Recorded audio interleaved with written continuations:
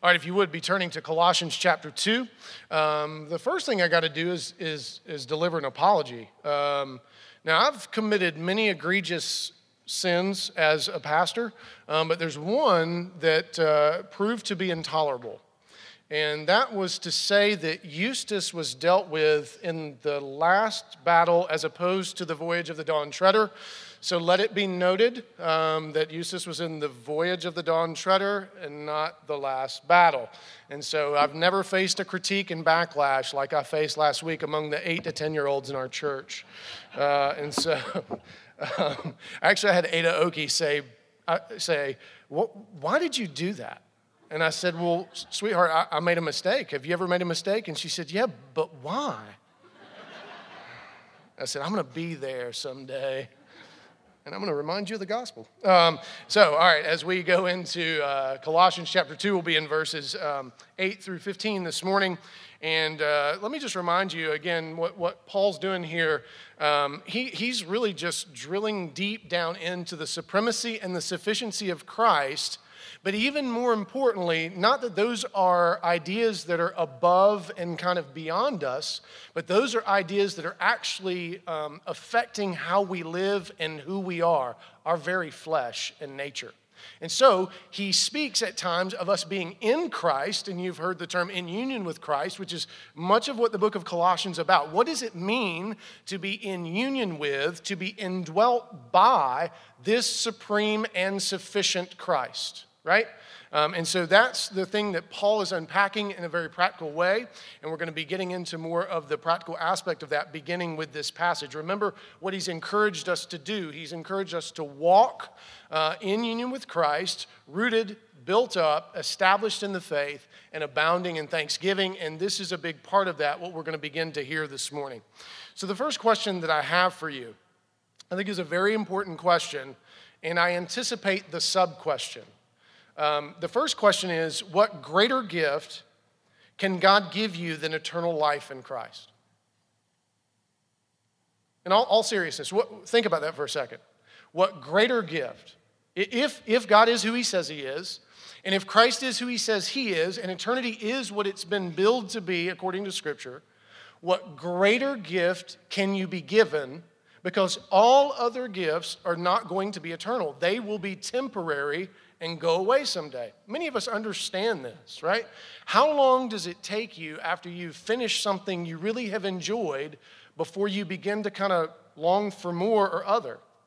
There's a great essay by a guy named David Foster Wallace, who is dead now, and he wrote it for Harper's, and it's about going on a cruise ship. How many of you have ever been on a cruise ship?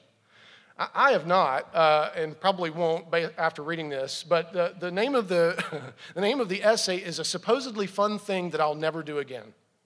And one of the things that's so interesting about it is he didn't go on one of the low-level, like, floating toilets that you hear about. He went on, like, one of the really, they put him on one of the nicer ones.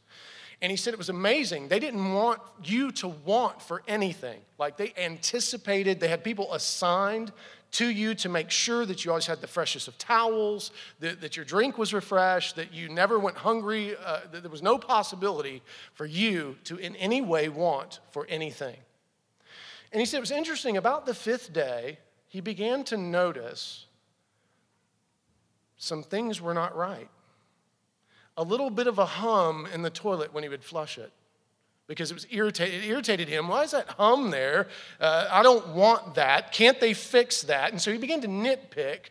And what he discovered is that at base, and by the way, David Foster Wallace is not a believer. He committed suicide and struggled with depression most all of his life. But what he discovered is that at base, we are truly and utterly petulant children who will never be satisfied with anything in this world. He got that part right. The part he didn't get right was what actually can satisfy. And so I think it's important that we recognize that anything outside of Christ is never going to have sustainably the satisfaction that we were, and this is important, that we were created for. You were created for eternity and dwelling with God and enjoying him forever. That's what you were created for. And so anything else is going to leave us less than. Now, if you're wicked, like me, You say this, yeah. But what about eternity plus some stuff, right? Not just Christ, but how about Christ plus, I don't know, a really nice truck or a Tennessee Volunteers win or a I'm sorry. That was a low blow. I'm a Carolina fan, so it's worse for us so far. So don't. I can cast no stones in the glass house in which I live. Or we say, or maybe a spouse, or maybe a child, and then we get those things and we realize, holy mess, these things aren't perfect. And they don't actually satisfy like they should. So then we begin to ask for other things to try to cover up. We're like, yeah, yes, Jesus, but what else? And so I think the first thing that we have to do if union with Christ is going to matter to us at all is to decide and come to terms with, is Christ sufficient to us? And so I hear it all the time. People say, well, if I could just but do this thing, it would change everything. No, it wouldn't. You're still going to complain. You're still going to whine. It's still not going to be enough. It's still going to be a supposedly fun thing you're never going to do again. It's never going to be enough. If Christ is not sufficient, there is nothing greater coming. And the book of Hebrews really hints at this, which is why we've been doing Hebrews as the assurance of pardon, that if Christ is insufficient to you as Savior and you can trample him underfoot, who's coming? What Superman is coming next for you? What greater Savior? You know, we sang, hallelujah, what a Savior. Who could we sing greater of? Right? Even if you don't believe in Jesus, even just on paper, is there somebody greater than Jesus? The answer is no. And so if he's not sufficient and supreme in a way that actually is reflected in how we live daily, in our union with Christ and how we live that out, we're already in trouble. Now, the Colossians were being assailed by false teachers of some kind, and they were basically saying, yeah, we know you have Jesus, but here's some other stuff that you could really use. Here's some other ideas that you could really use. And listen to what Dick Lucas says about them. He says, what was happening in Colossae was that the Christians seemed ready to deny the sufficiency of Christ for all their spiritual needs. And therefore, in practice, to deny the supremacy of Christ to which they were already committed. So it seemed like that the Colossians were beginning to kind of list a little bit, that they were like, hey, well, let's hear what these people have to say. And what's interesting is Paul's going to say, I don't necessarily have a problem with you listening. What I have a problem with you doing is doing so uncritically. Remember what I said a couple of weeks ago. For those of you who really kind of test things and you're really wondering if Christianity is the real deal and all this kind of stuff, I do find it fascinating that we are much harder on Christianity than we are on any other mythos, than any other idea. We really press Christianity, which, by the way, it is deserving of, right? I love the way in Pilgrim's Progress, and if I mess this up, it's 2 strikes and I'm close to gone. I think I still have a strike from the Harry Potter stuff. But anyway, in Pilgrim's Progress, Worldly Wise tries to get Christian off course, right? And you remember how he said, yeah, but what the evangelist has told you, it is dangerous. And it can hurt you, right? And then what's interesting is when Christian is describing Worldly Wise to the evangelist says, yes, but what Worldly Wise is doing is trying to basically protect himself from the cost of the cross, from salvation by the cross. And that's such a fascinating thing. He's trying to protect himself from salvation via the cross, which I think a lot of us are doing. And that's what these folks were coming in and trying to say, hey, listen, there's more. There's better than just Jesus. There's better than eternity with Christ. There's some stuff that you can have and add to that. And so that pulls at and strikes at the heart of the sufficiency and the supremacy of Christ, which strikes at our identity and who we were designed to be. So if you would, give your attention to the reading of God's word. This is Colossians 2, 8 through 10, and then we'll do the other section following. Paul says this to them. See to it that no one takes you captive by philosophy and empty deceit, according to human tradition, according to the elemental spirits of the world, and not according to Christ. For in him the whole fullness of deity dwells bodily, and you have been filled in him who is the head of all rule and authority. Now, Paul is challenging the Colossians here, and see to it is not quite strong enough. The Greek is actually to beware of or be on guard of. So it's a very active kind of process of kind of thinking through what's influencing us. What are we listening to? 1 John 4 says the same thing when he says, test the spirits. Test them to make sure that they are of Christ. So what is the litmus test that Paul gives them here? First, note what he says about the things that are trying to pull them away, that they need to be on guard against and beware of. It's all earthly stuff. It's philosophy, which indicates, and for those of us who love philosophy, philosophy is not a dirty word, by the way, but you need to put it in its right perspective. You need to put it in its right place, right? Is there a philosopher that has not been attacked or contradicted by some other group of philosophers throughout history? Well, no.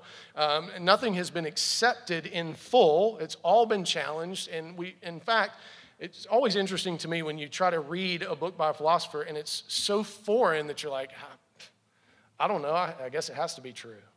And so what he's saying here is that philosophy is that which is man-made, something that is risen from within the finite being. Now, it's important for us to remember what he said previously in the book of Colossians when he used the term mystery.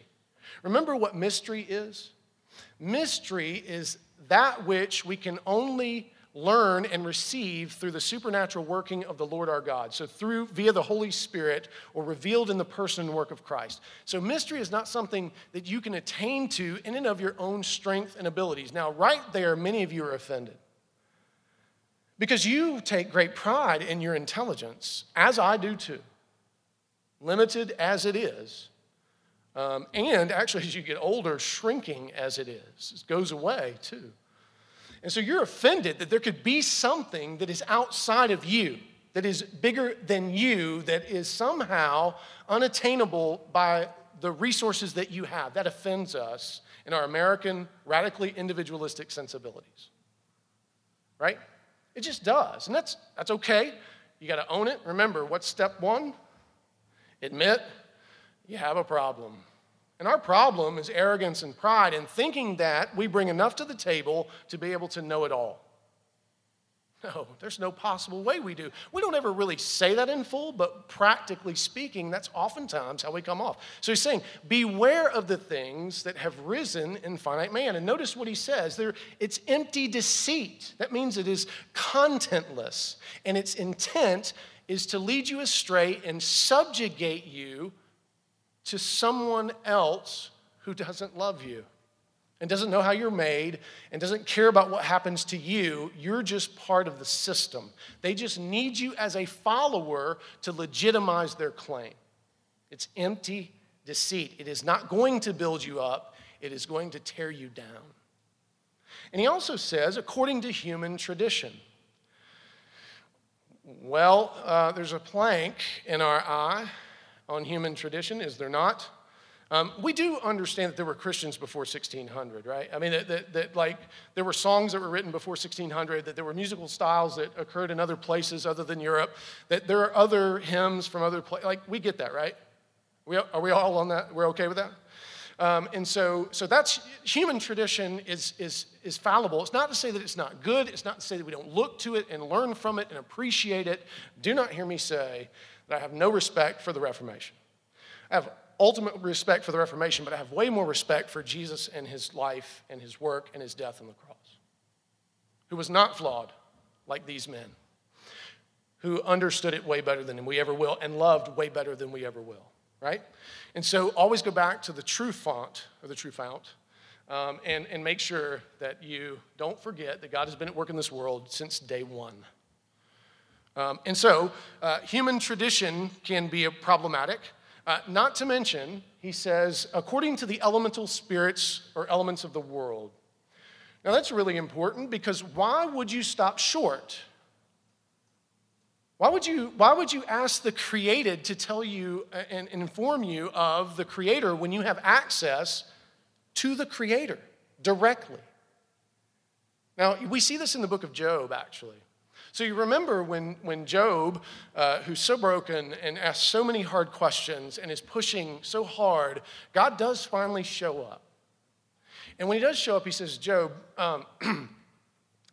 hey, I was just wondering, can you explain to me what you can see?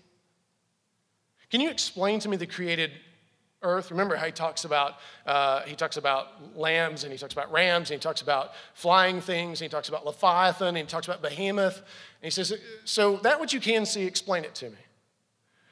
And Job, if you remember, puts his hand over his mouth. He says, I have spoken things too wonderful for me. And God says, if you can't explain the created order, then how in the world can you speak of that which occurs in the heavenlies from your perspective? How can you be so arrogant as to tell the heavenly court how it should operate?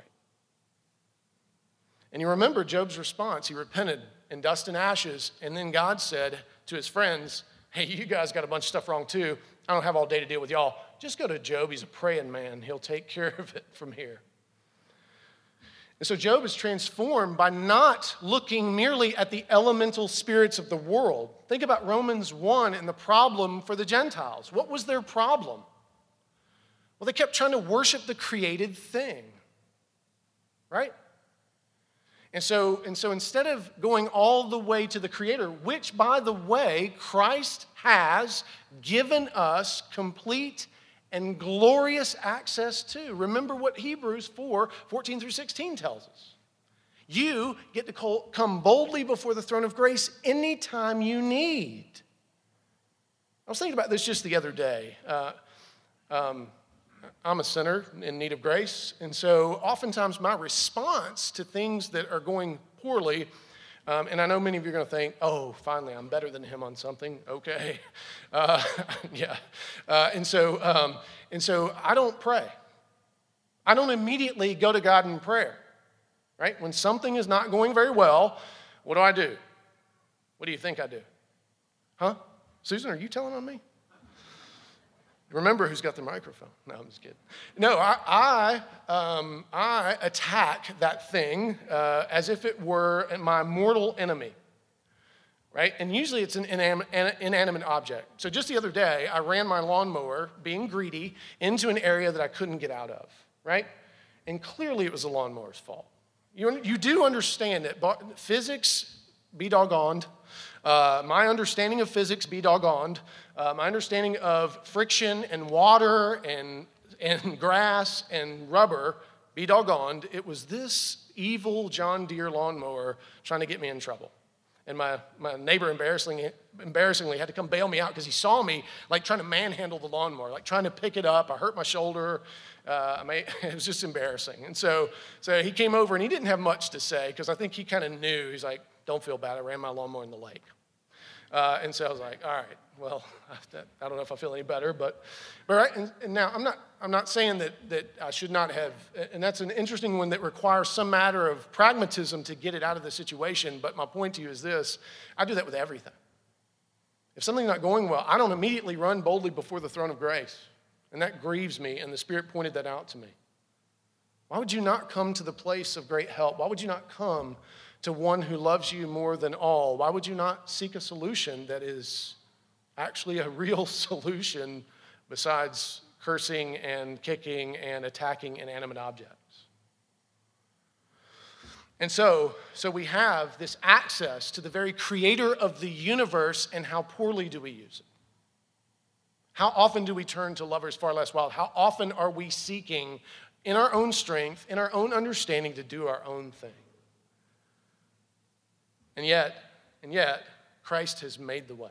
And so what Paul is saying here is, instead of you turning to all these lesser, finite things, to people who don't know any more than you do, have no greater real capacity ultimately than you, maybe differently gifted, but they don't have any greater capacity, why would you turn to them when you can come boldly before the throne of grace? This is why we have in our doctrine the priesthood of all believers. It's not that you need me. Christ has called me actually to spur you on and push you toward him, not call you to me. If the session of this church does anything other than call you and push you toward the throne of grace and call you and push you toward the exercise of your gifts in the Spirit, calling on Christ who saved you, we are hurting you. And so just know that when you come to me and you're seeking a silver bullet for whatever you're going through, I don't have any. What I do have is the means of grace. What I can do is go boldly before the throne of grace with you. What I can do is point you to the scripture that I think and I hope will be applicable to what you're going through. And so Paul is telling us, make sure that you remember all that you have. And again, the great Christ hymn, verses 15 through 20 from chapter 1 is in view here, right? That Christ who created all things, he dwells in you. And that we have something we can test things against. I had a friend of mine who lives in America called me the other day and he said, Cameron, how do we know what's true? There's like 6 different interpretations for any part of the Bible, right? Think of the much abused 1 Corinthians 7 or any of the other passages that get twisted and turned to suit our own neuroses. And so he was asking the question, and it got me really thinking, how do we know? What can we do to know for sure? And what Paul tells us here is you put it against Christ. Does it exalt Christ? Does it glorify God in Christ? Does it lift Christ high? Because if it doesn't, it's probably a bad interpretation at some level. Right? And we're not talking about just some one-off verse that you just grabbed because that's just pulling it out of context. And so it was very comforting to me is to hear and to know that what we do have is Christ. And you may say, yeah, but don't we twist him too? Yeah, sometimes we do. But if we make him less, but think about it, he is supreme and sufficient. Anything less than that, anything that pulls him less than that is bad theology and heresy. That's helpful to us, isn't it? That's helpful to us as we try to read this book that has thousands of pages and many stories and many different avenues, which he told us this great story is about me. And usually a twisted interpretation is somehow trying to make us greater, us more supreme, us more sufficient than it does Christ himself. And so Paul goes on to say, pushing those things aside, if it is not according to Christ, it is meaningless. And then he tells us, he says, for in him the whole fullness of the deity dwells bodily. So what if the creator of the universe dwells in him, if the one who has all knowledge, all wisdom dwells in Christ, and Christ dwells in you, what more is there? What more do we need? Now, remember, he's talking to a group of people, so this is to be done in community. Unfortunately, I think many of us are trying to do it in a vacuum by ourselves. I can tell you how many people struggle with reading the Bible and understanding it because they try to read it and understand it in a vacuum instead of gathering together with God's saints. Other perspectives, other people with other gifts that help you fill out the whole picture. This is why I think discipleship and small groups and community is very important to us. Because when we think we can read it alone and know it fully for ourselves, that is a bit of arrogance on our part. That includes me. It's one of the reasons that I participate in many of the things that I participate in, not just the discipleship groups, but I'm part of pastoral cohorts and other things where I am putting forward, hey, here's what I read, here's what I'm thinking, push back. And we too need to do that. But the good news is we have this fullness. We have access to all of the spiritual blessings. Are we using them? And what more could we possibly need? Listen to what Alexander McLaren says of this passage. He says, we need the whole fullness of the Godhead to draw from. We need it. It is all there in Christ for each of us. Whosoever will, let him draw freely. Why should we leave the fountain of living waters to hew out for ourselves with infinite pains broken cisterns that can hold no water? All we need is Christ. So let me ask you this. What are some ways in which you are protecting yourself against philosophy and empty deceit born of human wisdom? Right? How are you thinking through what's coming in? How are you assessing how you're being influenced by the things that are very important in your life, whether it's what you read, what you watch, what you listen to, what you engage in, what you play, all of these things. Remember, we've talked about this before, there's nothing neutral. And everything has its own mythos, right? This is not a time of confession, but for those of you who have seen the movie It, please understand that there's an entire mythology that is associated with that movie, the book itself, which I read back when I was like 12, which wasn't good, by the way. I still am scared of clowns and Timothy Leary, for those who saw the original. So it has this Cthulhu mythos, and remember, who's God? The great turtle, a created thing, right? And it is pre-incarnate. It is eternal. And so there's this whole mythos. So you're not reading something neutral. It's not just a scary movie about clowns. It's kind of, Stranger Things on steroids. It's not. It's not neutral. And it's trying to affect how you view the world. And if you're not paying attention, it is getting in and it is affecting you. And you need to be on guard. And that's true of everything. That's even true of some of the cartoons that have come out. Matt's talked about this many times. Disney has a human being that they are trying to shape with their mythos. And so you need to be aware. So what are you doing to protect yourself? What are you doing to protect your family? And how are you teaching your kids to protect themselves? How are you helping them apply and see the world? My kids will tell you, I'm sure if they ever make it onto Oprah someday, this will be one of the things that comes up that they hated. I used to make them do this thing called lyrical exegesis. So we would take the songs they loved, and I would say, all right, printing off the lyrics, we're walking through what is it that this person's trying to say, and guess what they would say? They would say, oh, God, I'm just listening to it for the music. Right? Now, here's something we know. What was said about how to control an entire people, an entire country? You can have the laws. What do I want? The music. Because I can control an entire nation through its music. You can have their laws, you can have all that other stuff, but give me the culture, is what they're essentially saying. But this statement was about music, right? And I can change an entire generation and generations following by controlling their minds with the things they sing. And I watched it with my daughter in particular. She began, one of the things she loved when she was that age was horrible, horrific country music, of which Luke Bryan, you may be thinking, why didn't you control your daughter better? Well, just letting her into the world. I mean, it's coming in, it's like playing this giant game of whack-a-mole. And so she began to live out the very things she was singing about. It was horrible to watch and see her influence and her not knowing that that was influencing her. And finally, when I said to her, I said, do you realize what it is you're living out? And is that your choice? That was what was so funny about it, is what made her mad is she realized she was doing something that she didn't choose to do, which is what really made her angry. I was able to use her fallenness to leverage it against Luke Bryan. So I'm okay with that for now. I want to see her, though, leverage it to recognize true freedom is in Christ. She doesn't like country music, to my knowledge, anymore. I'm not sure it's much better, though. But I was trying to help my kids understand. I also read books with them that were popular during that time that they were so enamored with. And again, it takes some of the shine off of it when you got to read it with Dad, who's going to pause every few moments and go, now, this is why this is horrid. This is why this is terrible. And that's just the English part of it, not to mention the ideas.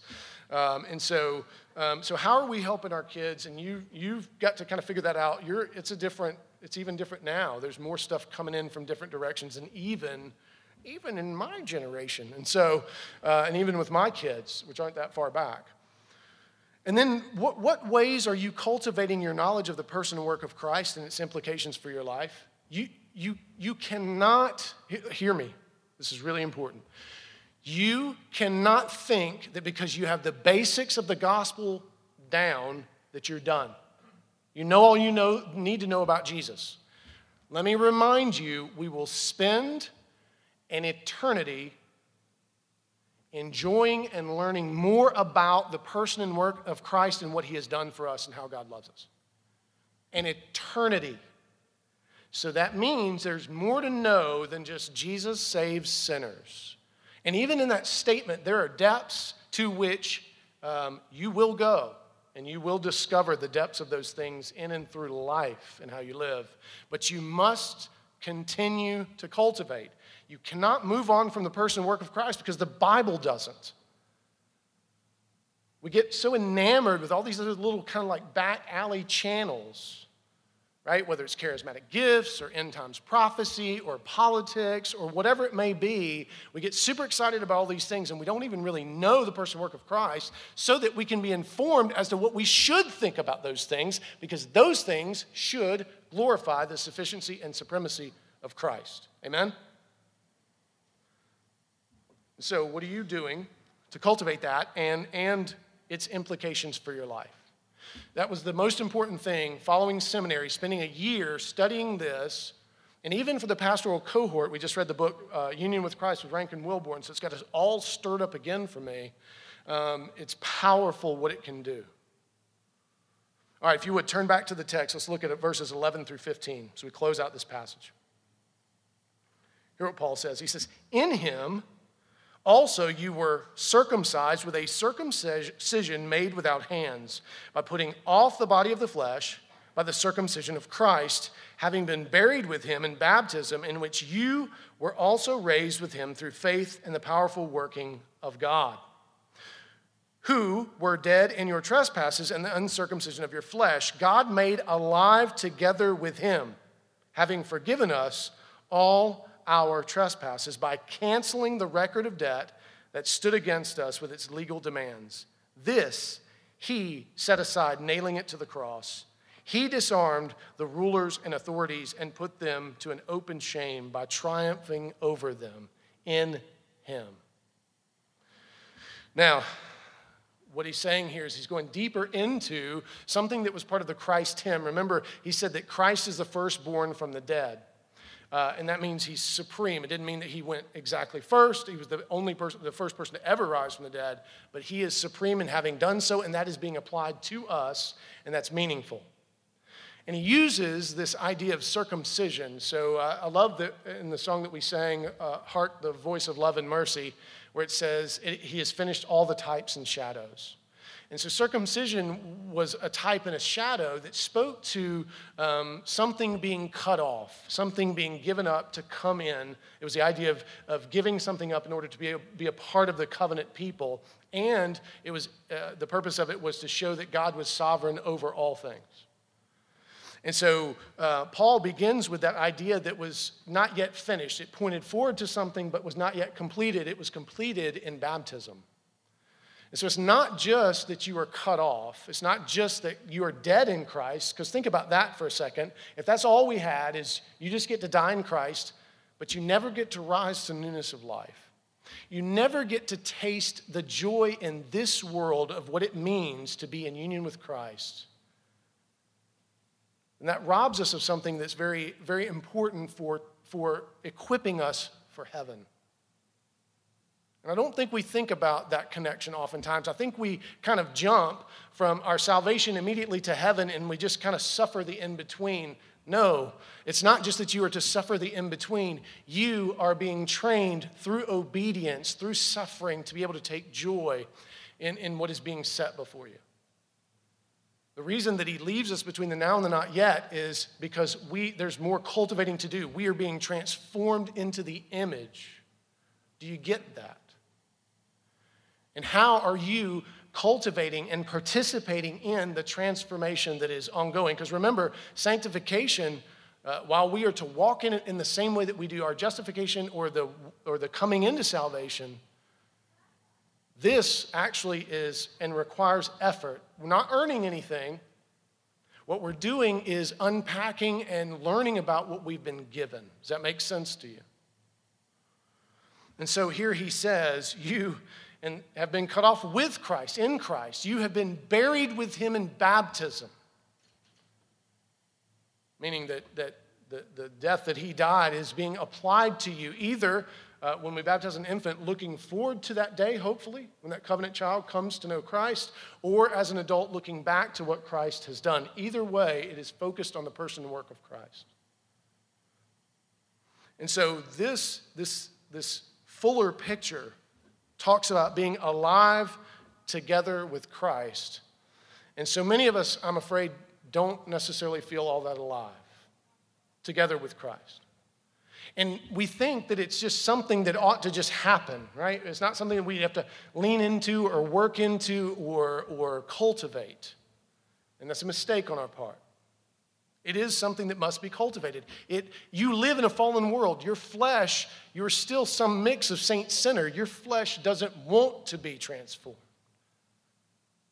This world doesn't want you to display the glory of God. Remember, Satan's not looking for followers. He's looking for the destruction of the glory of God, which is problematic for us. Why? Because even the worst of sinners still yet displays some measure of the glory. That person is still an image bearer at some level. And for us to lose that is to lose something very important. It is to dehumanize even ourselves. And so the project for Satan is to destroy glory, which means he has to destroy you. Because the imprimatur of God is such upon you, it cannot be erased except by death. And even now in Christ, death can't do that anymore because, oh, death, where is your sting? Oh, sin, where is your victory? We are victorious in risen newness of life with Christ. And so the resurrection feature is very important here. You've been given, again, the single greatest gift you've ever been given. Now lean into that, cultivate that, and stop asking questions or cultivating philosophies that are carrying you away from that. That are carrying you away from how you're being transformed and glorified in Jesus. Again, am I saying that you can't ask questions? No. In fact, one of the great things you will do is to ask really hard questions and have a hermeneutic of suspicion at some level, because Christ will prove every time. Christ will prove himself to be who he said he is, and we in him who he said we are now. And so Paul very lovingly makes it clear that it is in union with Christ. And notice how he said it's God who does all this. This is, again, why we press the point, you're not being saved from God, you're being saved to him. So many of us run from God the Father. So many of us see two different gods, the God of the Old Testament and the God of the New Testament, and that is patently unbiblical. The God of the Old Testament is as gracious as the God of the New Testament. In fact, the long arc of the story is for his people to be redeemed. And one of the great mysteries to us is why he was so patient with sinners. It's interesting that we read Psalm 37 and talks about, hey, don't worry about the sinners, they'll go away as grass. And yet you have Psalm 73 where the guy's like, I don't really see them burning up anywhere. They seem to be flourishing, and I have a problem with that. But then he remembers, to God a day is as 1,000 years, and 1,000 years is as a day. And the wicked, ultimately the reason that he tarries with the wicked is he wants them to become sons and daughters, because we too once were wicked. And the greatest end for a wicked person is redemption. And so here Paul is saying that everything has been set aside that could keep us from him. Every ruler, every authority essentially has been defeated. Though it doesn't look like it right now, you have everything you need in the supreme and the sufficient Christ. Don't turn to lesser things. Cultivate this. Cultivate your union with Christ. And that should affect how we live. That should change our aliveness. Let me say something to, I think I'm going to say it specifically to the men in our church. It has come to my attention that not many of you sing. Okay? Now you may be thinking, yeah, but I'm doing you a favor. I'm loving the people around me. I'm trying to love my neighbors well. Think about when the children look up and they see you silent. As we sing, Alleluia, Alleluia, what a Savior. And I get it. If you're wicked, you're like, well, C.S. Lewis didn't like to sing. Well, okay, he's not right about everything. And I get it. He was being honest, but he sang anyway. He actually was willing to say, hey, there's some things we need yet to do. And so, men, when you're not singing, not only are you affecting the children in our churches, they look up to you and you are dead silent about things that are of eternal importance. And you may say, well, we sing some pretty crappy songs. Let me ask, okay, send me an email of which ones are not about Jesus and don't exalt God, and we'll get rid of them. But if you can't find any, open your throat. Because this is a biblical thing. I'm not coming at you about something that is unbiblical. And I get it. We don't have the shape notes, and for some of you that would be incredible. I wish we could do that. But we can get through this. We've repeated enough that this is not, and I'm saying this not because I need you to sing because it helps my brand and the giving and all that stuff. I'll get to the giving here in just a second. But it's the singing part. I'm worried about that next generation looking up at you and your mouth is closed and you look uninterested in the worship of God. And I want you to know that a number of visitors have said that one of the reasons they do not come back is because we are absolutely lifeless in our singing. They look around and they see a bunch of closed mouths and they wonder, well, they don't wonder. They go, well, I know what's not going on here. Now, I know you're Americans, you have rights, and I have no right to come at you and tell you must sing. I am not going to wander through the crowd with a stick and hit you in the Adam's apple. Hey, you're grown. But I just want to point it out to you so that at least you can think about it, right? At least think about it and ask yourself, is this the picture? And if you're not going to sing, at least tell your kids why and let it be about Jesus. Maybe you can twist like Habakkuk and be like this, be like, God said, let all the earth fall silent before him, and he's here, so I'm going to just be silent. That's a twist, but at least it's a little better than nothing. Right? But I just want you to think about it. I'm not encouraging you to twist Habakkuk. Everybody calm down. But sing. All right? Now giving.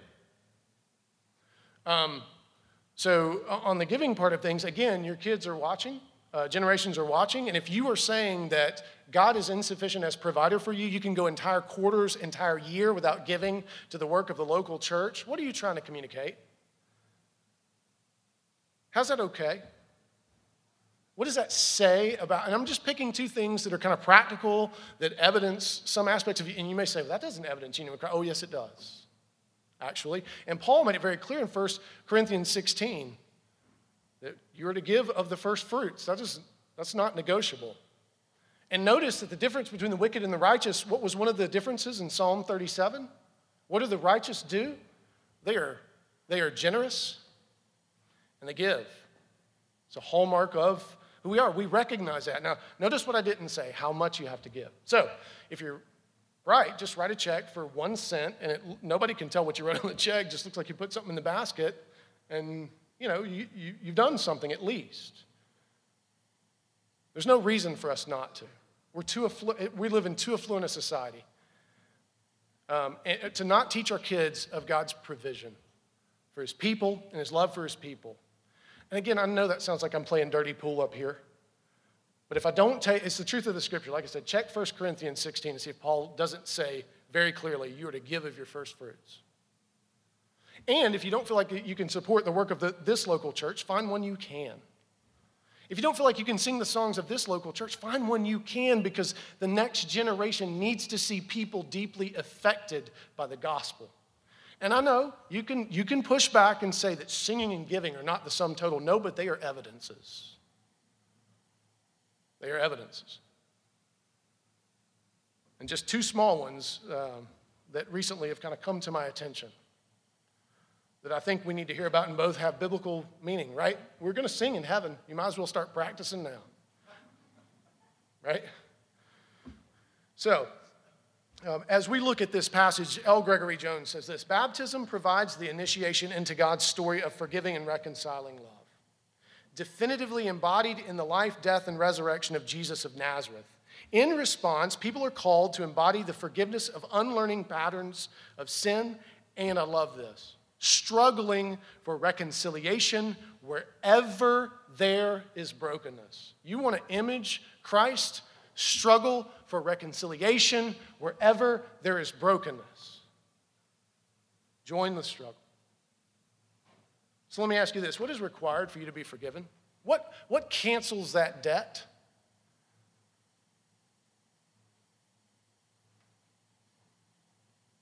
Not rhetorical. What's required? Christ's love. What else? Confession. What else? Belief.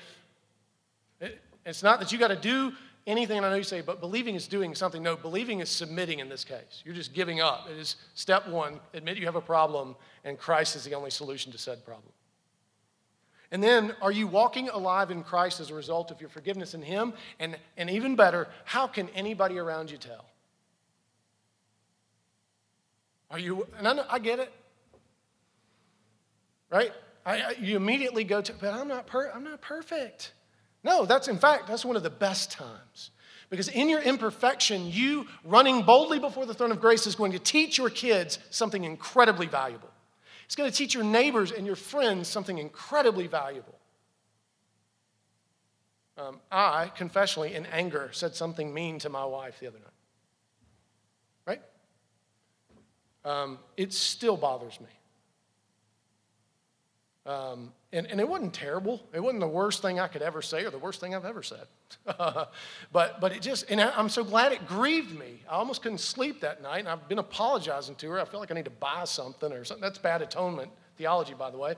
I know I'm forgiven. She's so gracious, but yet it wounds me that I would speak so ill of something so precious. That God, who's provided her for me, that I could so quickly be forked of tongue and sharp of tongue for something so silly. And so even in that, it evidences my walking alive in newness of life with Christ, to care, to repent, and to recognize. So it's not about perfection. Please don't hear that. Walking alive in newness of life with Christ is very messy, very messy. So as we close out this passage and we transition to the Lord's table, we learn two things from this passage. The sufficiency of Christ protects us against worldly philosophy and empty deceit. You want to know if something is bad for you, put it up against the person and work of Christ. Ask if it helps exalt Him. And then our forgiveness makes us alive together with Christ to walk in victory of new life. It is our forgiveness that gives us the power of the resurrection. And you must know that you are forgiven. So what a beautiful thing that we get to, on this day, partake of the table. Didn't know that was going to happen. What a tangible thing, what a visible word that we have that tells us we are forgiven in Christ, right?